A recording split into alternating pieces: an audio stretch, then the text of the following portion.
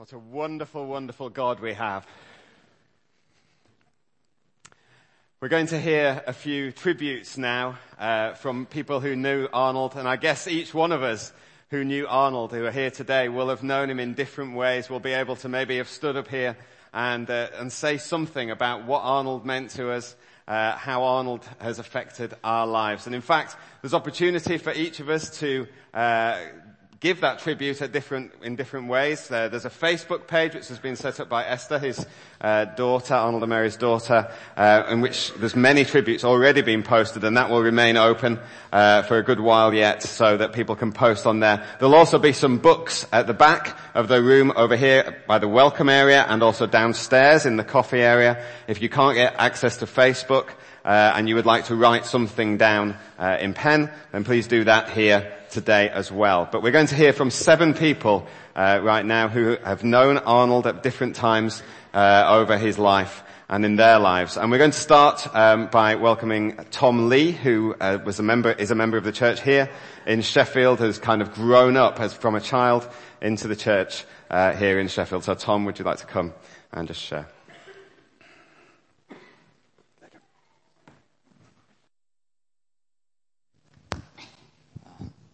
Hello. Good start. So as I was saying, I represent a generation that's been brought up by Arnold here at City Church. I was 11 years old when Arnold came to Sheffield. I'd like just to share some of my memories of Arnold and how he's impacted me. I am one of many voices that could stand here to testify about the impact that Arnold's had on their life. And he's fathered hundreds over the years, and I'm just one of those disciples among many. One of my first memories of Arnold is actually being told off by him. I had that a lot when I was 11, and normally my response, I think I was messing around during a worship time or something, and normally my response to being told off at that age was to go into a mard and then hold a grudge for a while and not really respond very well. But what was different about this occasion is that I got a sense that he was telling me off because he cared. He cared that I was missing out on worship. He cared that I was missing out on all that God wanted to do. First point, I'm already going. This is no good start. Arnold loved children, and he was passionate about children being involved in church. He believed that through the preached word, anybody could come to know Jesus. And from that time on, he had my attention, and I didn't always find it easy to listen to him, but I gave myself to listen to him preach, and that's what's fed me over the years. And growing up in the church here, I've been fed very well by Arnold's teaching. And in school, I always had some little phrase or something that he'd said in a preach that would help me live for God in my day to day. And I was remembering one physics lesson where our teacher he asked us, he was teaching us on the laws of physics, and he asked the class, "What do you think about the laws of physics?" And anyone knows me knows that I'm not exactly an academic. But Arnold had been preaching on that with God nothing is impossible that week, and he said this phrase. He said, Arnold said this, the laws of physics do not exist because physics is an observation of normal. And that was in my head, so I just just put my hand up. Well, sir, this is what I think about the laws of physics. I didn't do well in school. But it was good because the teacher was a backslidden Christian and we got to have a chat afterwards, which was great. Arnold put into practice what he preached. There are so many stories of how he, did that, from dodging fridges that had been thrown at him to smuggling Bibles. There's just loads of stories that he shared with me. But one time I saw him putting into action protecting the flock. And we were here on a Sunday morning, and this guy came in, kind of a bit strange guy with stranger theology. And after the meeting, me and some of the youngsters were sitting at a table, and he came to talk to us. And then we were listening to what he was saying, and we just, where's this guy on? We've been trained by Arnold, so we could see straight through him. And but then Arnold came downstairs to get his coffee and his one drop of milk. And And he saw this guy talking to us, and he came over to see what was going on. And as soon as he came over, this guy just kicked off. He was shouting, ranting, raving, Arnold he just didn't have any of it and just kicked the guy out. He just, by the scruff of the neck, and he was out. And one brilliant memory was I saw him, literally, he followed this guy all the way down Wilson Road to the bottom, sarcastically clapping him as he was shouting and raving, like, yes, off you go. So he practically protected the flock, and that taught me a lot. He was also a great example to me of how to be a father and a husband.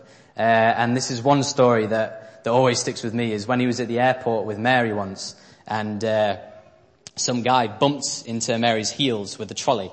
And so, I don't know if you remember this one, Mary, but Arnold looked at him and gave him a bit of a look, and then the guy did it again. And this is probably made up by me, but I imagine then Arnold did the eyebrow raise, which for most of us, that's it, enough, we would respond to that. But he gave him a look, but then the guy did it again. So this time he gets hold of the trolley, and this is one of my favourite Arnold sayings, is that he said, "And I was about to serve notice," and but then he remembered that he was actually in India on his way to preach at a Bible camp. It's probably not the best way to start a trip like that, by slamming some guy. So he refrained from taking him down. But that has really stuck with me, as his love and protection for Mary, and his awesome ability to be a good husband. Those are just a few stories that have stuck with me over the years. Alongside all those, I've seen him build a church here with solid foundations, and we here at City Church stand in the good of his faithful, honest, and biblical, spirit-filled leadership. And I just want to share one Bible passage that I think he would want us to go with, and it's Philippians 3:13. "Brothers, I do not consider myself yet to have taken hold of it, but one thing I do, forgetting what is behind and straining towards what is ahead, I press on towards the goal to win the prize for which God has called me heavenward in Jesus Christ." And I believe that, more than anything, is what he would want to say to us here at City Church, that we are to stand, we're to fight, we're to take hold of all that he's shown us and taught us, and move on to that which God's got for us in City Church.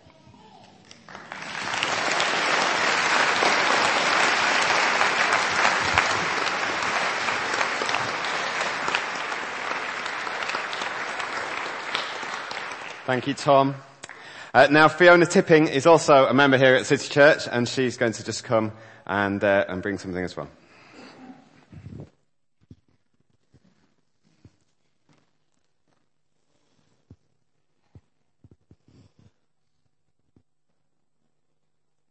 Hi. My first real encounter with Arnold's preaching was around the time he first came to Sheffield. He began a series of teaching from Ephesians, which he went through verse by verse, week by week. He started the book by expounding on God's grace towards us. I can categorically say that I had never heard or experienced anything like it before, ever. As Arnold opened up the scripture to us with such passion, conviction and faith, scales literally fell from my eyes. And a stronghold of legalism that I had been carrying around all my life broke down right there and then. My walk with God was changed forever from that point onwards. Hearing and then knowing the truth about God's lavish, amazing grace proceeded to affect every relationship I had. And suddenly, God's word became alive, active, powerful, relevant, and absolutely fundamental to just about everything from then on. In fact, when reading Terry Virgo's book on grace a bit later, I thought, surely Arnold has taught him all he knows.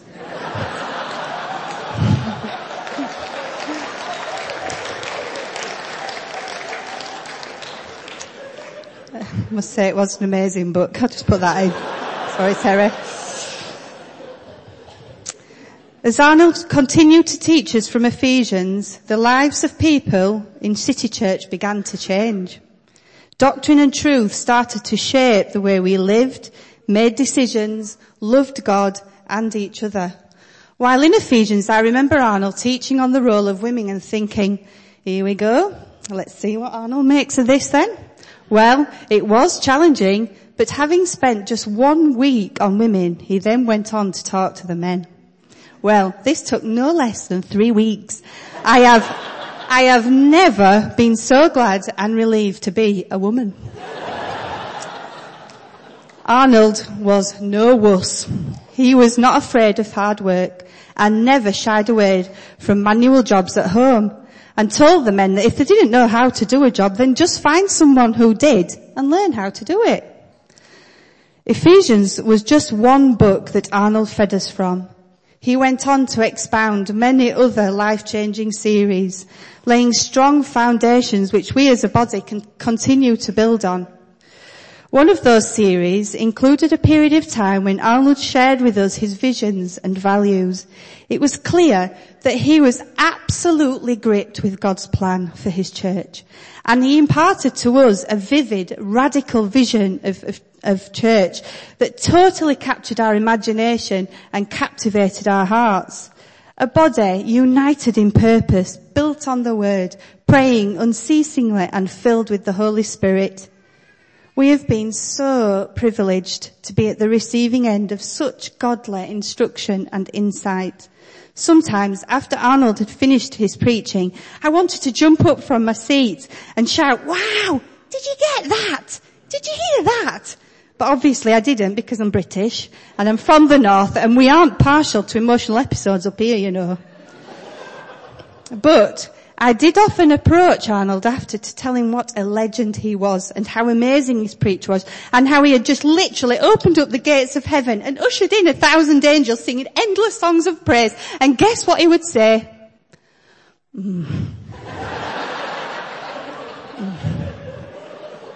Thank you.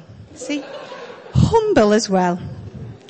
Arnold was passionate about the Word, the church and prayer, and man could he pray.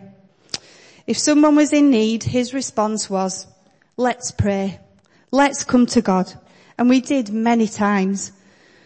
When my husband Graham had a liver transplant, we were lifted up to God by the prayers of Arnold and the saints through the whole thing. Arnold encouraged us to persevere in prayer, even when it seemed like our prayers were not being answered. 2 years ago, a young boy called Daniel in City Church was diagnosed with cancer. Arnold called us to pray, and pray, and pray. And we did unceasingly for 2 years. In October 2012, our dear Daniel, at the tender age of 8, went to be with the Father.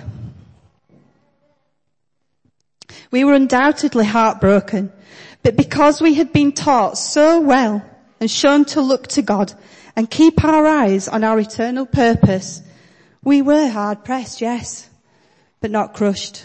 Perplexed, definitely, but not in despair. Arnold did have other loves. His family was one of them, and he was so proud of them. And the other was buses. Well, no one is perfect. He did take a lot of stick about the bus thing, but he did know how to take a joke. In fact, he was blessed with a very dry, witty sense of humour, which served him well up north, and he could definitely give as much as he got.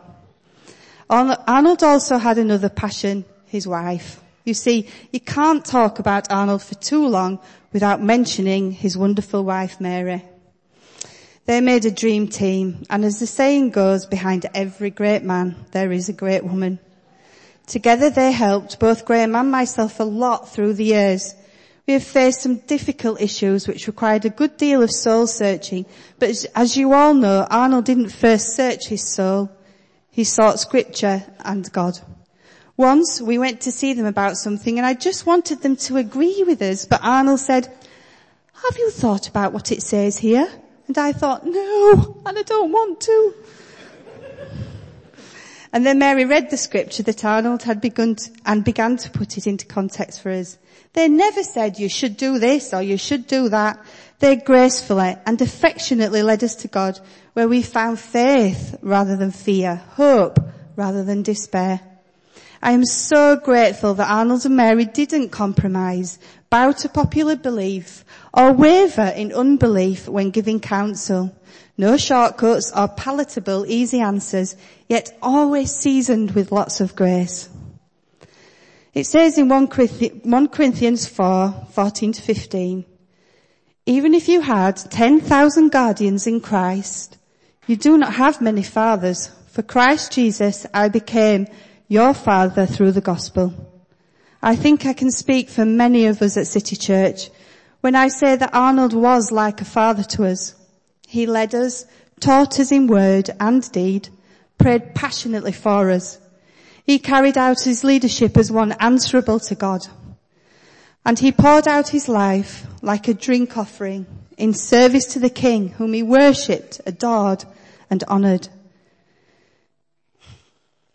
Saying all this, he would not want us to put him on a pedestal, and he did once tell me off for doing so, and yes, I got the eyebrow. I believe, like Tom just said, he would want us to take hold of that for which Christ took hold of us, to keep fighting the good fight of faith, and to run with perseverance this race marked out for us here at City Church in such a way as to gain the prize, just like he did right up to his very last breath. Oh, we really will miss Arnold. We love him very much and totally thank God for him. We will grieve accordingly, but we will also look upward and onward, knowing that we have this treasure in jars of clay to show that this all-surpassing power is from God and not from us. Thank you.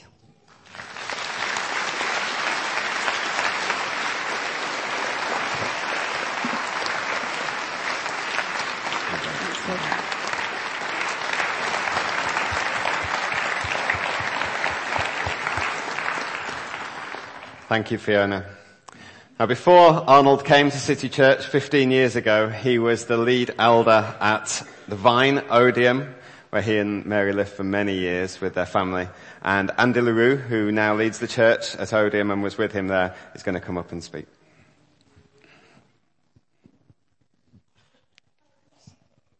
Thanks, Mark.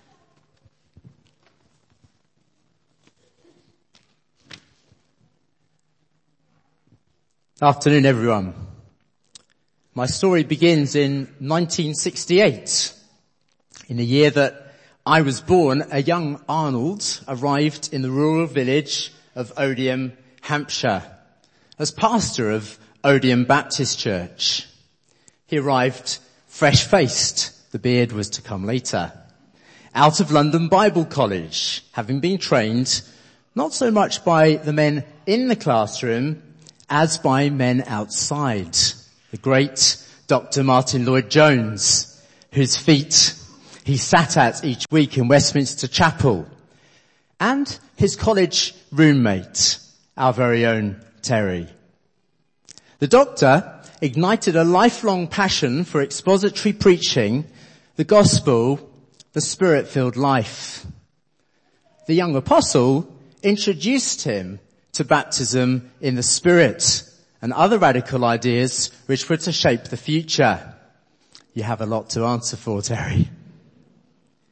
At a college leaving do, Arnold read out a poem parodying the prevailing wisdom of the time that ministers should stay balanced, ending something like this with the line, "And so, with both feet firmly on the ground, we boldly march forward." Arnold arrived in Odium healthily unbalanced, ready to preach and practice God's words, whatever the consequences. One of the things that made him a father was his willingness to lovingly confront and correct people. As he often said, with his tongue firmly embedded in his cheek, "I didn't get where I am today by being nice to people." Thus he achieved the distinction that his first little church actually shrank, as the diehards tried but failed to oust him from his role and his home. In fact, over his 44 years of leadership, Arnold has fought many battles for us, so often restless at night, wrestling in prayer by day. No one knows this more intimately than Mary, one of the new members of the church whom he married in 1970. Then, as always, Mary stood shoulder to shoulder with Arnold through thick and thin, the willing beneficiary of that Churchillian vow that he had made to her, that I have nothing to offer but blood, toil, sweat, and tears. Mary, eternity alone will reveal the incredible debt we all owe to you. Thank you. We love you so much. You have prayed with Arnold. You have held his arms up when he prayed, and we will pray with you. Indeed, this was another massive value prayer. And at the weekly prayer meetings in Odium Baptist Church, people started getting baptized in the Spirit. Personal baptisms led to change in the church. People actually started looking happy at church. Praying out during communion. Worship changed. Out went traditions, harvest and remembrance Sundays, dedications, formalities, legalism. In came grace, friendship, people operating on the basis of gifting. In came faith for miracles, for revival. Up went membership, giving, faith for the new building. In 1980, he was asked by the Basingstoke Gazette how the little church was going to pay the impossible bill for our new building, to which he famously replied, "We're trusting God. I'm a Christian pastor. What else am I supposed to do?" In Odium and Sheffield, decisions always preceded provision, but provision has always followed the decisions. And so, the firm biblical foundations of the Vine Church were laid, and then the living stones were built in one by one. The children, the teenagers, the adults. In 1990, as I finished at Sheffield University, I prayed for Ephesians 4 ministry to come to Walkley Baptist Church, not knowing who would be the answer to that prayer 8 years later, and then returned to Odium, where Arnold, Mary, Esther, and Jonathan opened their home to me as I stayed with them for a year. Esther and Jonathan, you will always be uniquely Arnold's daughter and son.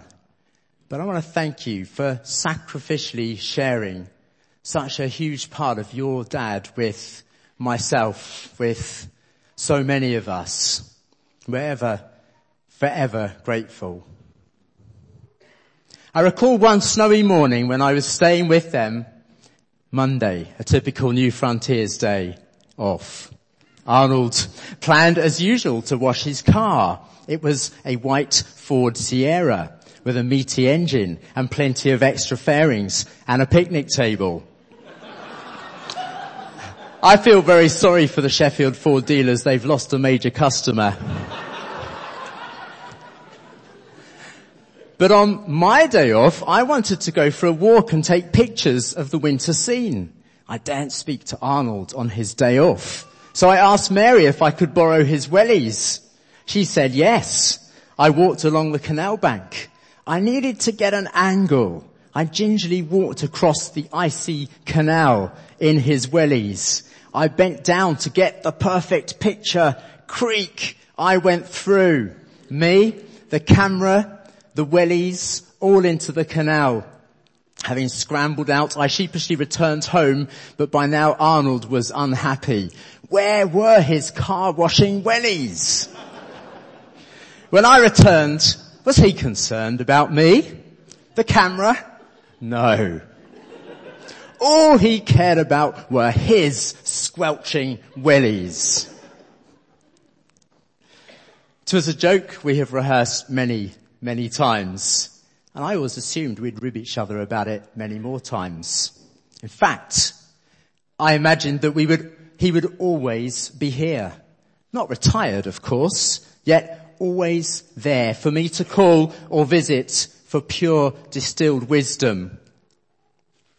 But God knew better. And so, after 29 years of faithful service in Odium and then 15 years of the same in his beloved Sheffield, Arnold and Mary paid one more valedictory visit together to Odium just 13 weeks ago. It was a memorable and now very poignant weekend. Arnold preached magnificent expository sermons in Odium. They came for dinner and Kate and I waved them farewell. As they were walking along and talking together, suddenly a chariot of fire and horses of fire appeared and separated the two of them. And Elijah went up to heaven in a whirlwind. Elisha saw this and cried out, my father, the chariots and horsemen of Israel. And Elisha saw him no more. Arnold, we love you. He was irreplaceable. May we, his sons and daughters, honour him, not just with our words, but with our lives. May we play our part in God's great purposes. May we see the revival he longed to see. May we see this building full, not just today, and every building up and down the land. Thank you.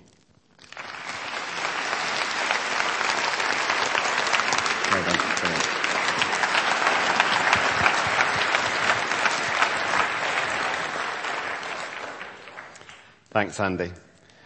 I'm going to invite Andrew Davis to come now. Andrew had a lot of involvement in the church in Sheffield here while he was living in Manchester and often travelled over, gave us his wisdom and his prophetic insight as well, and he was a good... Is that someone else? He was a good friend of Arnold's, so Andy, come on. Wisdom. Well, you would have got an eyebrow at that one, that is for sure. Takeoff, flight, landing. Anyone who's ever sat in one of Arnold's preaching classes will have remembered how a sermon was described like an airplane taking off, its flight, and its landing. And many a time it was then followed with these three questions. Was there eye contact? Which was hilarious, because I sat in many of these preaching classes at EFM, leaders training in Northampton, Woking, and even here. And every person who ever preached at his preaching class kept their eyes firmly on one person, and one person alone. They tried hard to look elsewhere, but however hard they tried, their focus was on the said already eyebrows that could put you back on your passage quickly and back where they are. The next question that would be asked was there humour? And finally, did you hear God? I used to laugh with Arnold saying one day, maybe, he would be at the preaching class and maybe I might analyse him after his sermon. What I didn't realise was I would do it of his life. His takeoff. Arnold came from a single-parent family, but yet tells the most incredible stories of God's provision. He told one story that I remember about a bicycle that he had sought God for and it appeared. I always hoped it was God's provision and not just the next door neighbours. But he always used to tell these remarkable stories of God's provision, and that the things he learnt there shaped him as an expectation of God throughout his entire life. We stand in this remarkable facility because of Arnold's lessons he learnt about God's provision. He lived it out his whole life. His flight, well, it's already been mentioned. His wonderful marriage, his fantastic family. Arnold and Mary were an amazing, wonderful team who has impacted and shaped so many of us. But one of my favourite quotes is a quote that says, a reasonable man changes nothing. An unreasonable man can change the world. Arnold could be an unreasonable man. And boy, he changed things. Arnold was not for turning There's the famous quote from Margaret Thatcher, "This woman isn't for turning." If she had met Arnold, and Arnold was convinced he had heard God, everyone would have turned. Arnold, when he heard God, he would give his whole backing. When he saw something in Scripture, it would shape him, mould him, and he would not turn from it. At the same time, I've never known anyone who, when convinced you have heard God, would give his undeserved backing to you, right behind you in everything you've done. I lost many a debate with my dear friend Arnold when it came to the words, "Interesting, Andrew. Now show me that in the Scripture." I left their wonderful home a number of times knowing that I was right, but I had lost the debate because he so knew Scripture. In fact, I spent many, many wonderful hours sitting in the front room, that room that you could tell the seasons of the year by where the furniture had been placed. It was just wonderful to sit there and know that you were there enjoying the company of someone who truly knew God. The thing though about Arnold was you couldn't pigeonhole him. Many of us have tried at different times, and every time he would surprise you. I remember once him saying, "I like cars that look normal but go fast." So I was surprised when he turned up to see Liz and me with Mary in Cardiff in the ultimate sort of go faster striped blue Fiesta with spoilers all over the place.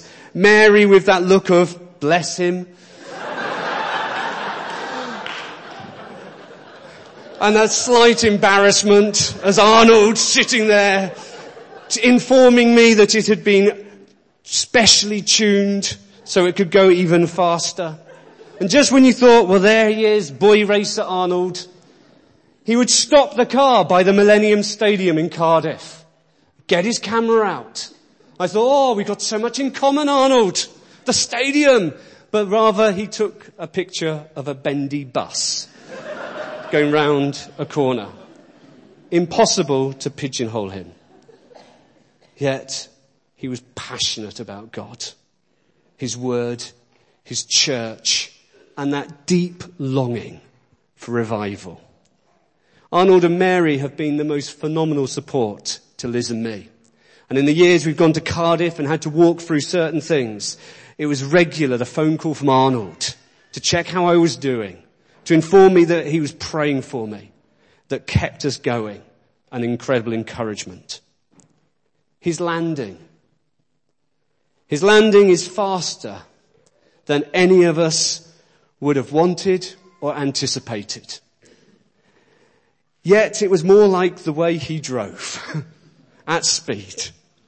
And I did find there a certain irony as he was preaching through Romans, that right now in heaven, he's sitting with his hero, the doctor, debating how would you finish the book of Romans? What would you get out of these chapters at the end that neither of us ever got to? But what a welcome there would have been in heaven as he would have entered.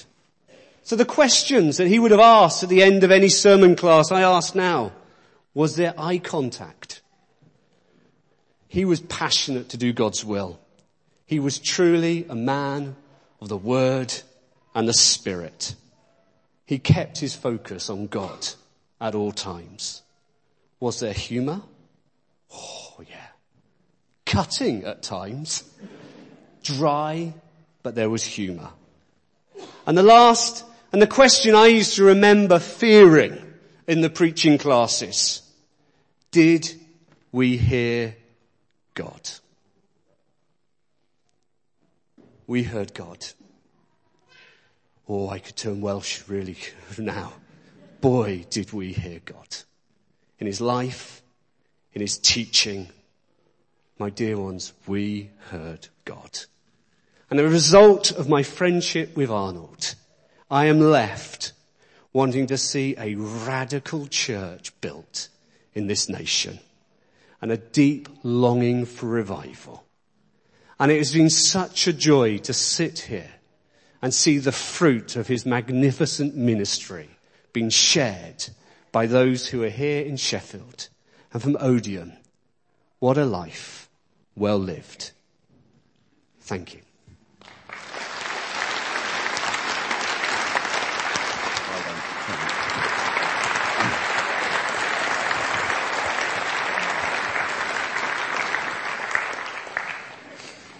Thank you, Andrew. Another one of Arnold's good friends and church leaders here. We're so pleased to be able to welcome Nick Sharp from Nottingham. Nick was at Arnold's bedside when he died, actually, and was able to comfort Mary and Jonathan and Arnold's sister, and we were so grateful for that. But he's been such a good friend. Please welcome Nick.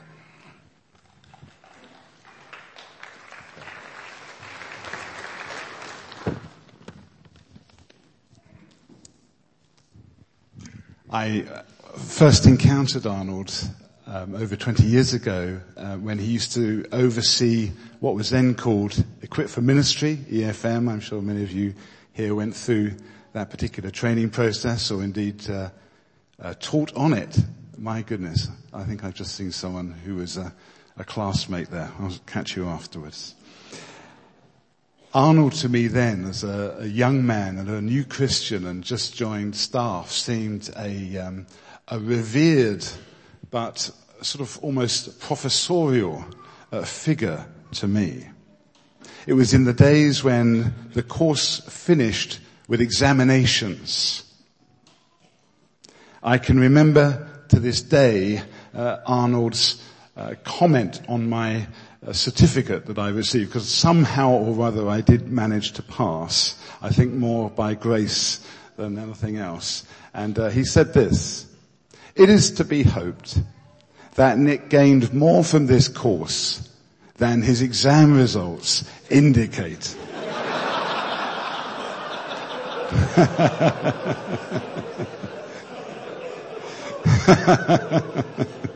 It's haunted me ever since.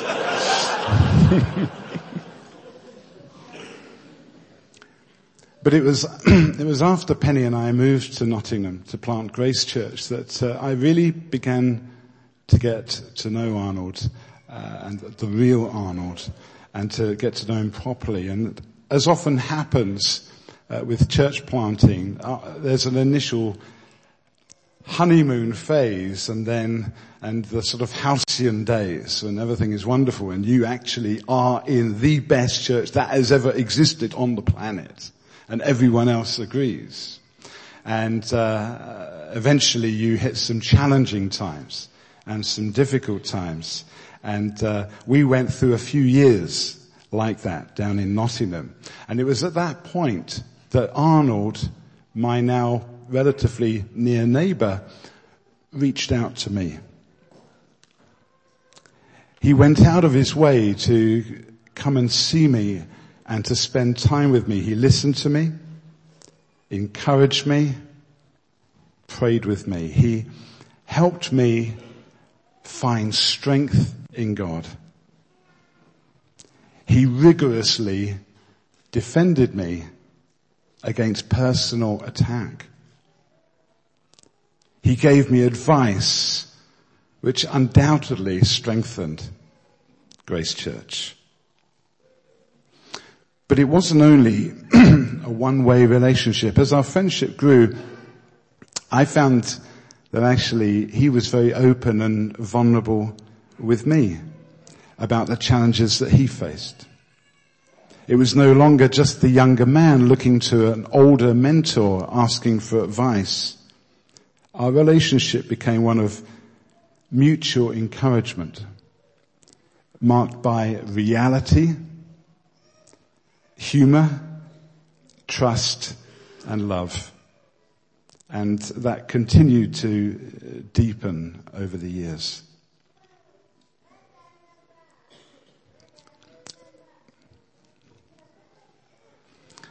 I visited Arnold in hospital shortly before he died. He'd gone in ostensibly to be treated for pneumonia. Nothing much to worry about. We'll pray and he'll soon be out again. He was very, very poorly. but in fighting mood. The church here will know how much he longed to see cancer humiliated and defeated. That's true, isn't it? Someone had sent him a reference in a text to Psalm 71. And typical of Arnold, in the moment of his greatest need and peril, he had just been informed that they were investigating cancerous developments. He said, the consultants are saying this, but the word of God, Nick. And he's there with his oxygen mask and crying. And he said, the word of God says this. And he proceeded to give me a Bible study right there in the hospital with his oxygen masks. But like Darth Vader gets saved.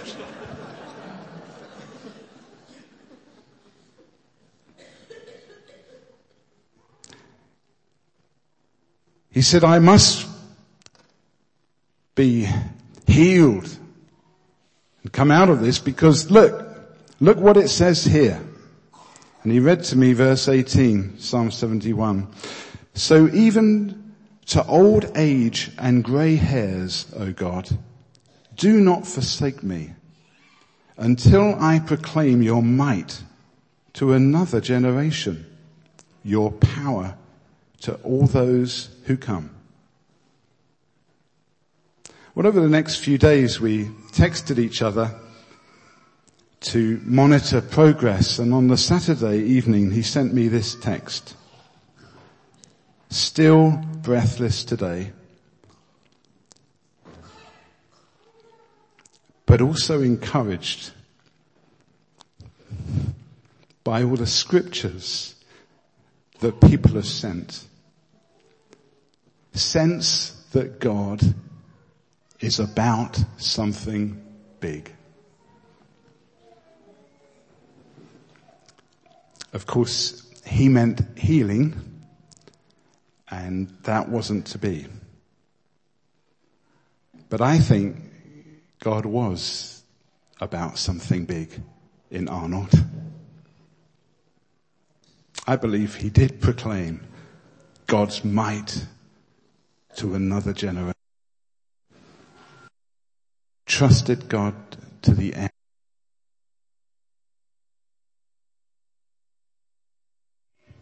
When he drew his last breath that Monday, something bigger, much bigger than physical healing happened. Hallelujah. Arnold never persuaded me to go bus spotting with him. And I never managed to persuade him to come fishing with me. But he was my friend. A close and faithful friend. I thank God for the privilege of knowing him. And I'm going to miss him. And his going leaves a gap in my life. But his friendship leaves memories I shall always cherish. Thank you.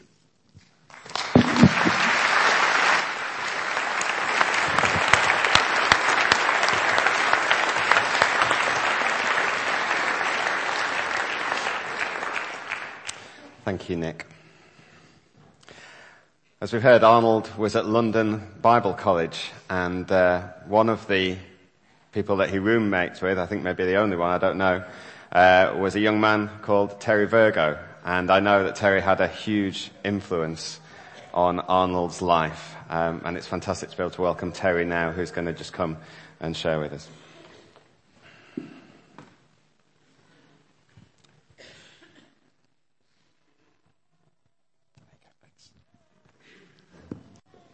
It's very wonderful to be in this magnificent building and to hear these wonderful testimonies that speak volumes of a life that drew on the grace of God and experienced his favour in such a substantial way, derived from trusting God, and proving faithful to God. It's magnificent to hear stories as we have from members of the congregation who say he taught them how to think, how to assess, how to stand, how to walk in life. It's a tremendous heritage to leave. People whose lives have been transformed. I met Arnold in 1965 at London Bible College. That will make him one of the oldest friends of mine within what we now call New Frontiers. We go back many, many decades. He was actually rather a shy young man, but we found much in common in terms of our longing for revival. And in my first year I lived outside of college, but we became friends. I had the joy of praying with him, laying hands on him, and then we said, well, why don't we move in? I moved into college in the second year, and we, from then on, shared a room for those, my second 2 years at London Bible College. I remember on Sunday afternoons we would go to a radical new church in London, which impacted our lives greatly in the mornings.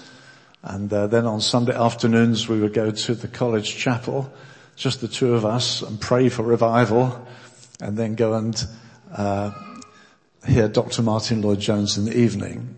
Those Sundays were very treasured.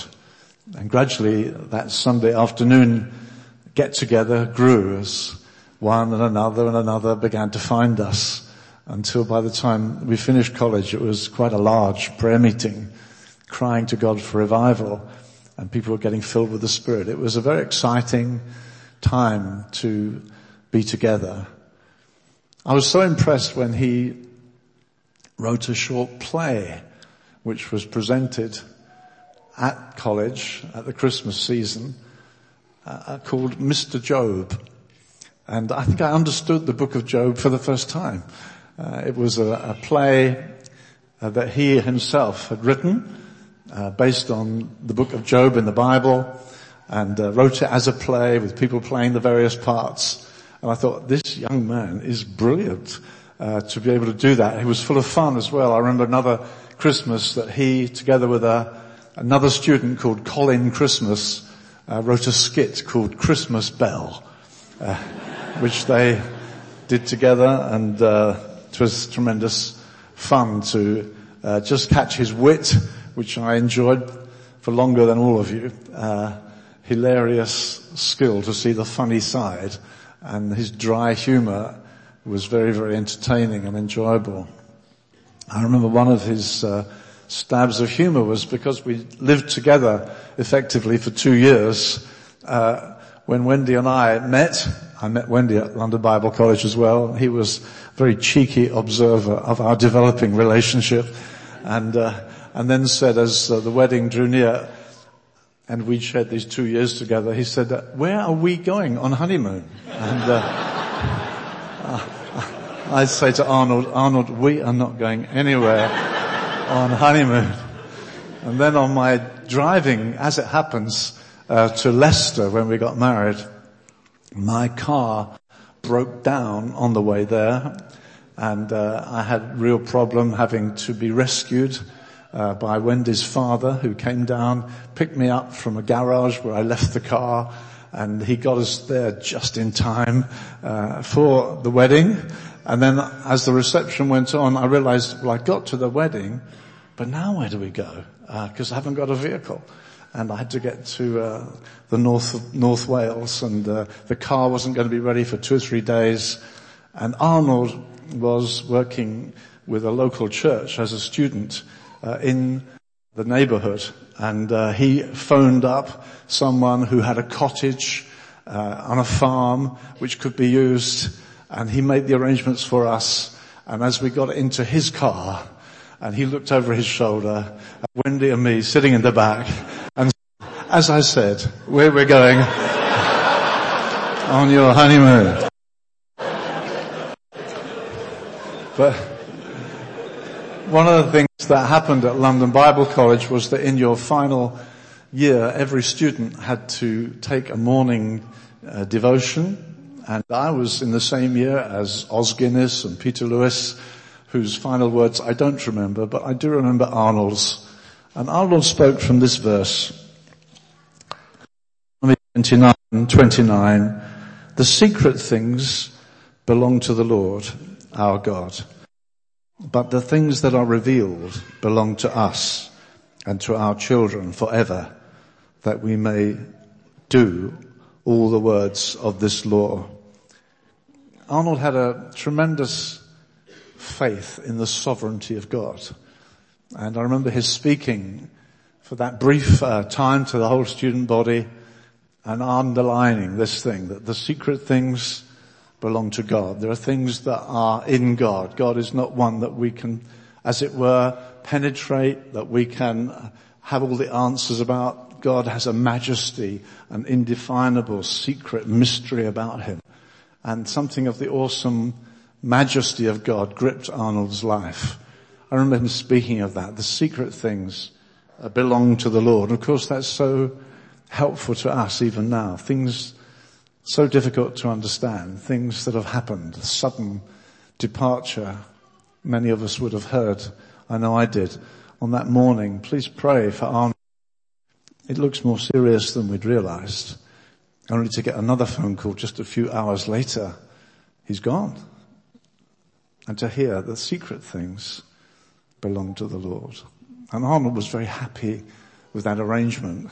He was very happy to bow to the sovereignty of God. It was something that he taught us. He would have taught this congregation. And it was something that held him secure. The sovereignty of God was such a big teaching in his life and in his heart. And the things that are revealed belong to us. So he wasn't a speculator. He wasn't one who was interested in latest fads that went through church life. The gospel is a revealed religion. It's for us to receive it, to submit ourselves to it. And the congregation here will have had the benefit of a man who submitted his mind to revealed scripture, to what God has said. He wasn't a speculator. He wasn't wondering. He said, what does the word say? So we've heard, working week by week through Ephesians, other books down through the years. So always submitting himself to this revealed faith. The things that are revealed belong to us and to our children, that we might do them. And I remember concluding his talk by saying, this isn't just knowledge we accumulate. It's not that we just become puffed up with knowledge, but it is that we should do the things that are said. And again, this building, so many things that Arnold did thrilled him that God could be trusted. And so his faith for finance was remarkable. In Odiham and then here. And is substantiated bricks and mortar by faith. He produced so much. He reproduced faith in those who are close. Sometimes he amazed people with what seemed just almost like childlike faith. You say, well, why won't you do this, Arnold? Well, because God has said the things that are revealed belong to us. And I remember him saying that as a guy in his early 20s. And so right through a life, he was so true to what he believed. He didn't waver from that safe ground of God's word really shaping the way that he operated. And not only to us, they belong to us and to our children. We've already heard how proud he was of Jonathan and Esther, serving God, loving the Lord, loving his word, serving in the churches in which God's placed them. But it was thrilling for me after some years, having left London Bible College. We went our separate ways. We would be in touch. I was in a small place. He was in a small place in Odiham. We were in Seaford. We would be in touch. And gradually, as New Frontiers grew and grew, he came into our world. And then the children that he passed on his message to was not just in the family, but through EFM, he became a teacher of many. And it's been so thrilling, even in these last few days, speaking to several of you and others who are not present here today, who said to me it was Arnold who laid in my heart a confidence in Scripture. It was Arnold who made me rethink. It was Arnold who shaped my theology. And some of our very senior guys in New Frontiers would say it was Arnold Bell who settled me in the Scripture, who made me think biblically, who challenged the way I thought. And so the secret things, yes, they belong to the Lord. We can't understand everything, but it's safe there. That's what Arnold would communicate. The secret things belong to the Lord. We don't try to work everything out. We humble ourselves before that truth. But the things that are revealed belong to us and to our children, that we might do them.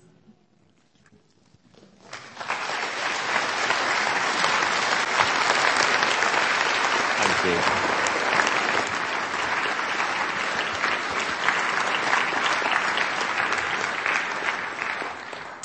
Thank you, Terry.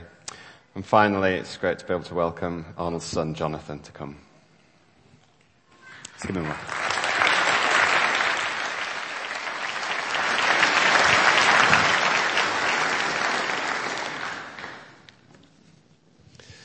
Already, before saying anything else, I just want to thank all of you, first of all, for being here today, but not just today, over the last few weeks. I think it's fair to say that as a family, we've been blown away by your incredible love and support and care. Just all the cards and tributes on Facebook and the flowers that have been sent. I've never been sent flowers before. I mean, very exciting. From the family, we're just so incredibly appreciative to be part of this family. One of the things that has particularly struck me as I've been reading through literally hundreds, potentially thousands of tributes over the last few days has been how many people have described my dad as their spiritual father. And even over the last hour or so, that's come through repeatedly. And I just want to say, put it on record how much I feel privileged to have actually been his son. And I just want to share some reflections that I've got as Arnold's son. People have often commented over the years how similar we are. I don't quite see it myself, but it wasn't like he ever forced me to conform into the mould of Arnold. I think my dad always secretly hoped I would want to be like him, but out of a sense of respect and desire rather than being forced into it. So it must have been a source of incredible pain and distress to him over the years to see, first of all, our annual pilgrimage to Upton Park never quite succeeded in convincing me to support West Ham. And despite my entire childhood seemingly being spent trying to track down one further elusive bus, I still couldn't tell you to today the difference between a duple-bodied Bedford and a Bristol RE.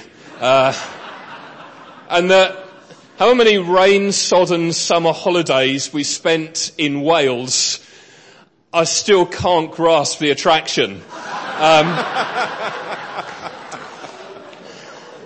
People say we're similar, yet so incredibly different. But those failures aside, it was hard not to want to emulate his phenomenal faith and his determined passion and courage for serving God. And so much of who I am today is down to what he modelled as I was growing up. Often you find people in the public world are very different when you dig beneath the surface and see what they're like in their home and in private. But not so my dad. What you saw in public was what you got at home. He was a man full of integrity. He was consistent through and through. So from an early age, he communicated to me something of a deep love for the church. And again, some of these themes have come out already. It was very much there in public, but also very much there in the home. I learnt from him how to pray. I learnt from him how to preach. Showed me how to have faith in finances. Lost count of the number of times, again, not just in the public sphere, but at home, where he taught us as a family to give what we couldn't afford, and invariably we would watch and see again and again and again God's miraculous provision for us. And perhaps more than anything else, I imbibed from him a love for the Bible. It was particularly irritating at times, and again it's been commented on by others, but the answer to pretty much every question was always, what does the Bible say about that? And you'd try to get him to actually say what he thought. It's always, what does the Bible say about that? I know some people thought him stubborn, awkward even, but he was a man of deep belief, a man of deep conviction. I respect the fact that he just wouldn't budge unless he was convinced to do so biblically.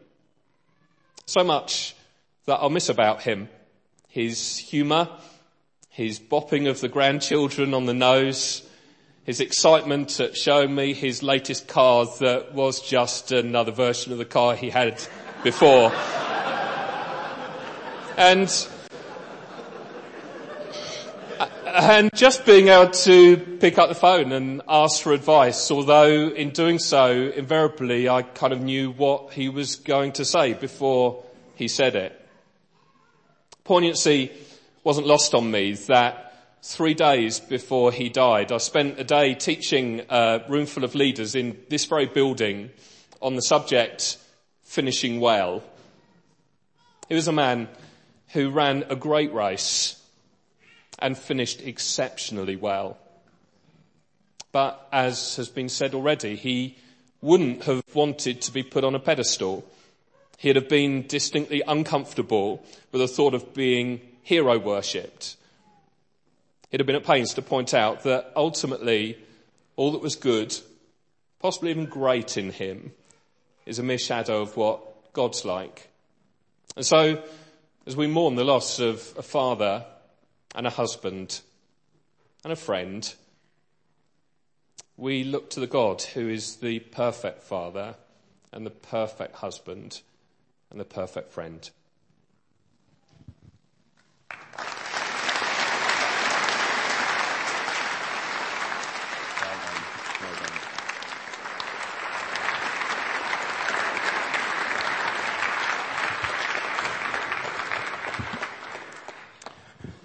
Just before that, I bring a short word from Scripture. We're just going to stand and we're just going to sing another song in worship of God. I think Jonathan just pointed us in that direction, and it'd be great to just stand and respond and worship God.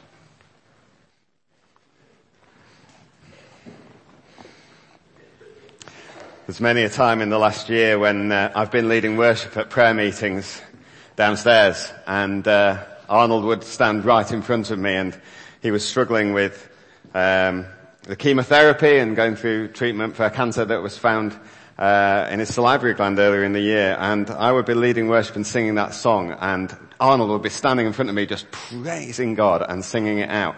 And often I would just lose it as I was leading because I would just think, what a testimony to a man who trusts in God. We're going to look at Hebrews chapter 11, which starts, "Now faith is being sure of what we hope for and certain of what we do not see. This is what the ancients were commended for." And I believe that Arnold would have been commended by God for such faith too, although he never really seemed to take it as a compliment when I called him ancient. Arnold was sure of what he was hoping for. And though he didn't yet see it, he was certain of God.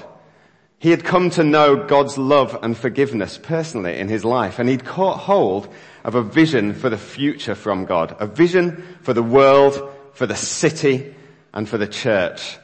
And ultimately, he had a sure and certain hope for an eternal destiny with his Lord and Saviour.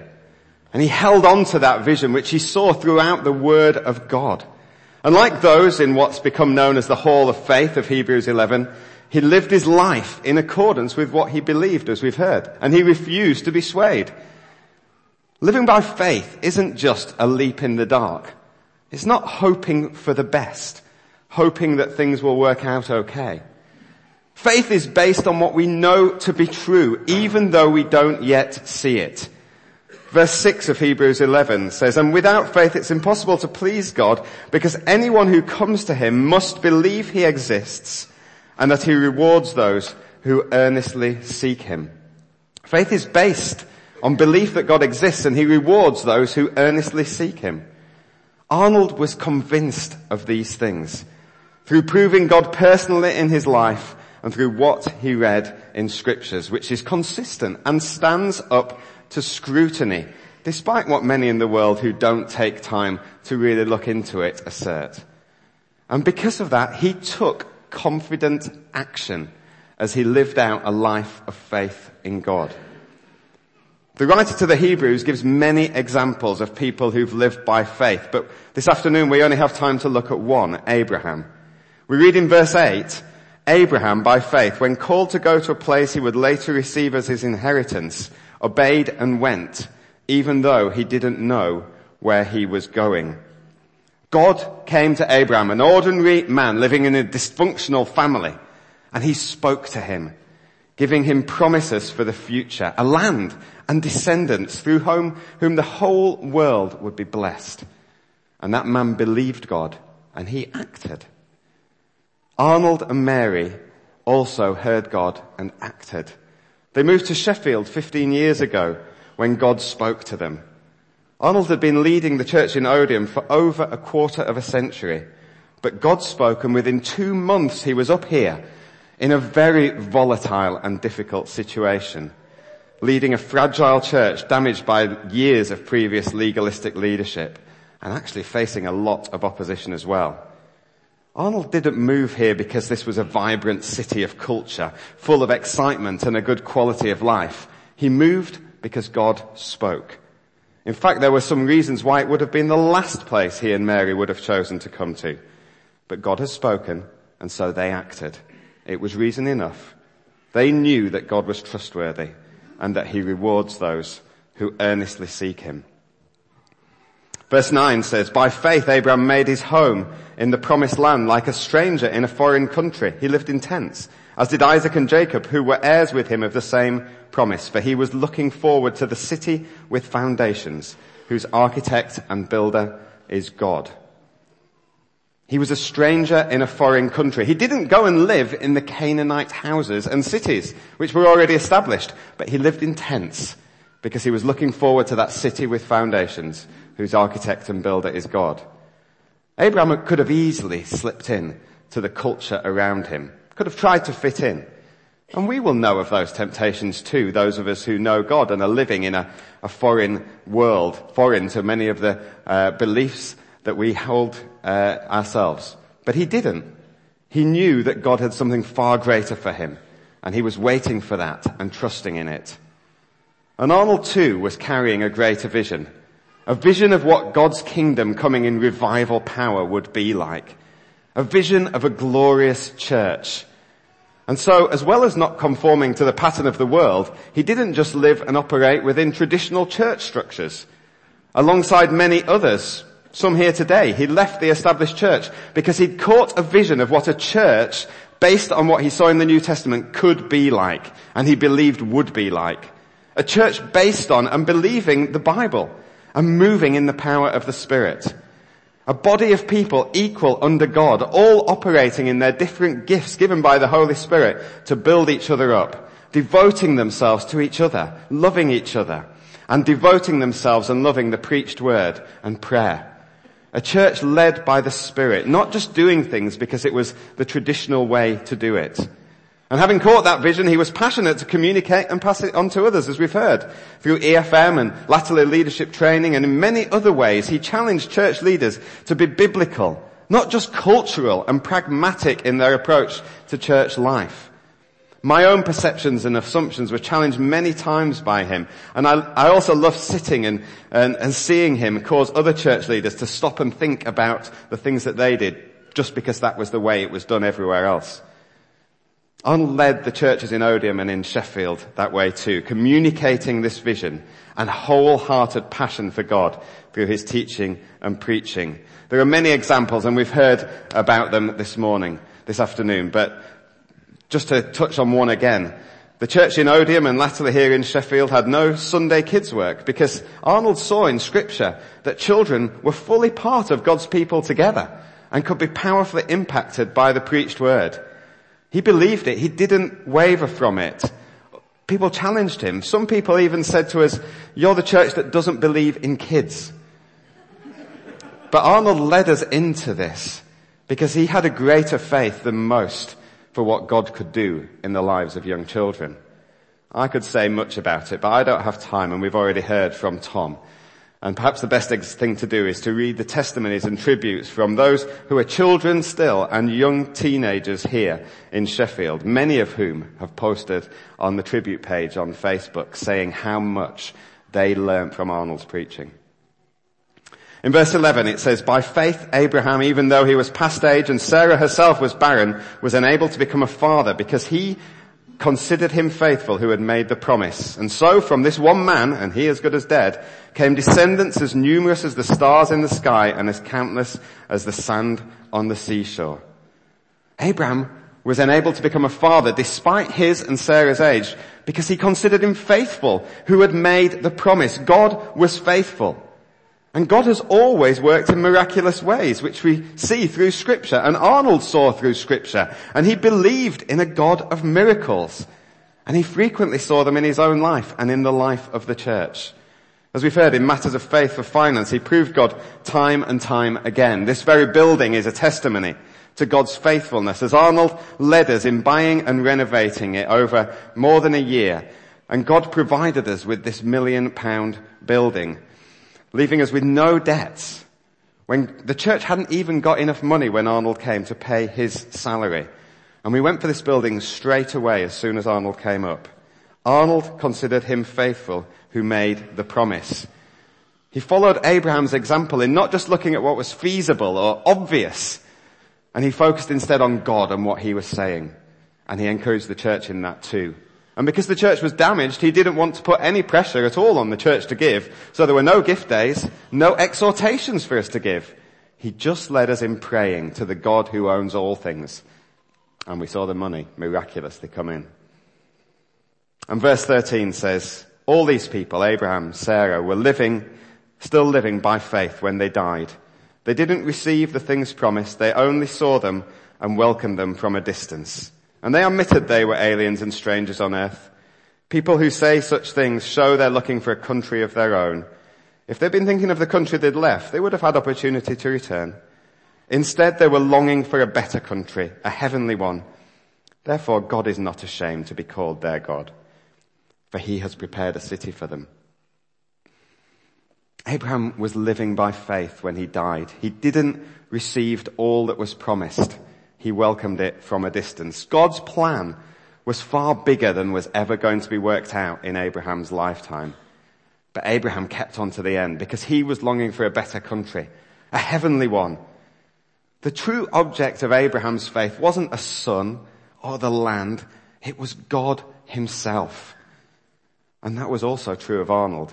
Yes, he was a man who loved the word, but only because the word led him to God. And yes, he loved the church, but only because it's the bride of Christ, and he loved Christ. Everything he taught had the love and worship of God as its object and goal. Often going through Romans on leadership training, we would stop and worship because we'd once again caught sight of how wonderful and glorious and praiseworthy God is. Like Abraham, Arnold was still living by faith when he died, and he didn't feel he'd finished the work. He hated people suggesting that he retire because what he was living for wasn't a job. How can you retire from a calling? He hadn't seen the fulfillment of all he was living for, so he was pressing on. But like Abraham, he didn't receive all the things promised. And that doesn't mean they won't happen. God's promises to Abraham have been, are being, and will be fulfilled. And that is the same for the things that Arnold was believing for.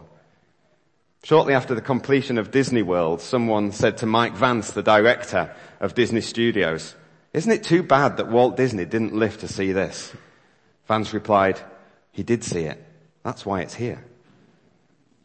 What Arnold was living for will come about. Not because Arnold was running with a vision of his own. He wasn't. He was carrying God's vision. And God is faithful, and he is able and willing to bring it about. Arnold was never one for us having a vision statement written down. We never had one as a church. He had a vision living in his heart, and he lived it out through his life and communicated it through his preaching and teaching, so that now it lives in the hearts of many. He saw the future, and he loved the prophetic being released to communicate that future vision to the church.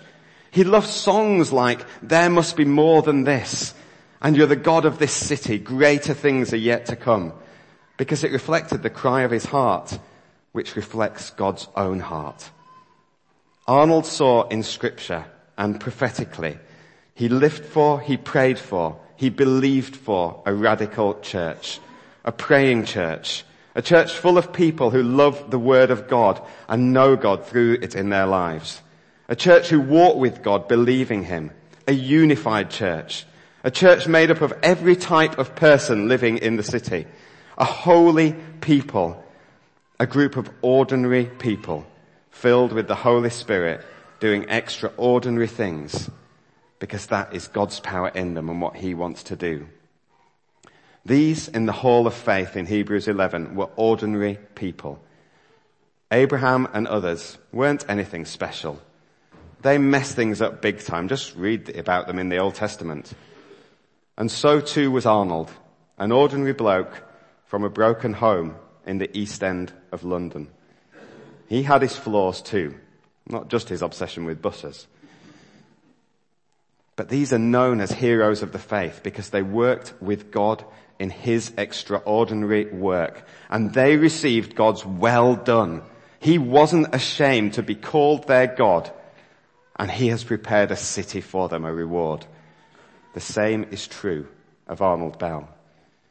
And now we are encouraged to follow in the same manner.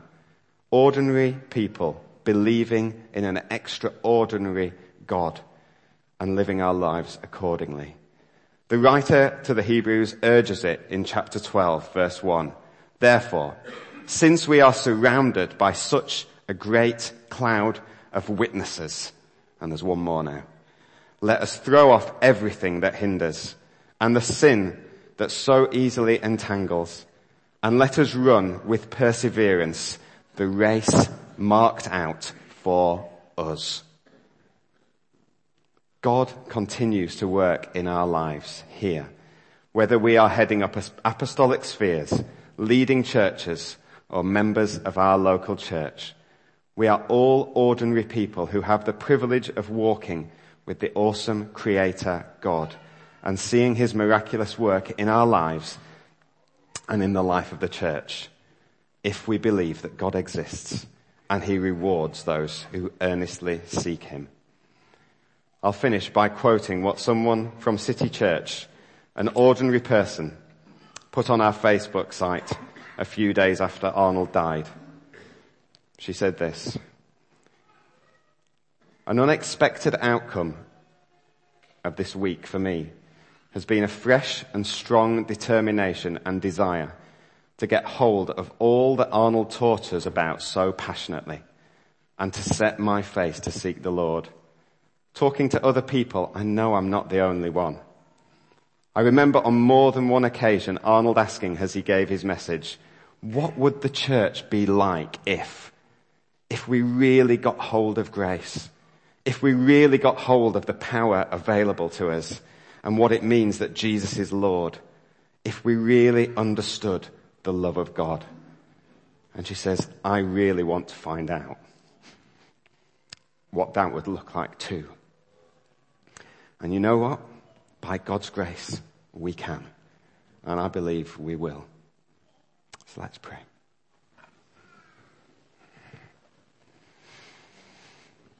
Father God, I thank you. We thank you together here for the lives of an extraordinary man of faith. But Lord, we thank you most of all. He pointed us to an extraordinary God, to a wonderful God. Lord, as he opened up the scriptures to us, as he taught us, he revealed more of you, more of your character, more of your love, more of your grace, more of your passion for the church. Oh Lord, he revealed you to us. And Lord, I want to pray now that we will take hold of those words in Hebrews 12. I pray we will run the race set out before us. I pray we will give ourselves completely to you. I pray we will believe your words, believe you, trust you in the way that Arnold modeled and taught. Because you are the same God, and you are a God who is about great things, and you will bring things about. And we pray for revival to sweep through this nation and the earth. And we look forward to that day that is coming when Jesus, you return, and all things will be caught up in you. And Lord, with that hope before us, we say, we put our hand to what you have called us to love you, to worship you, to serve you in the church for all our days until the day you take us. We worship you, we praise you, Almighty God. Amen. Amen. Let's stand finally and let's worship again the Lord our God.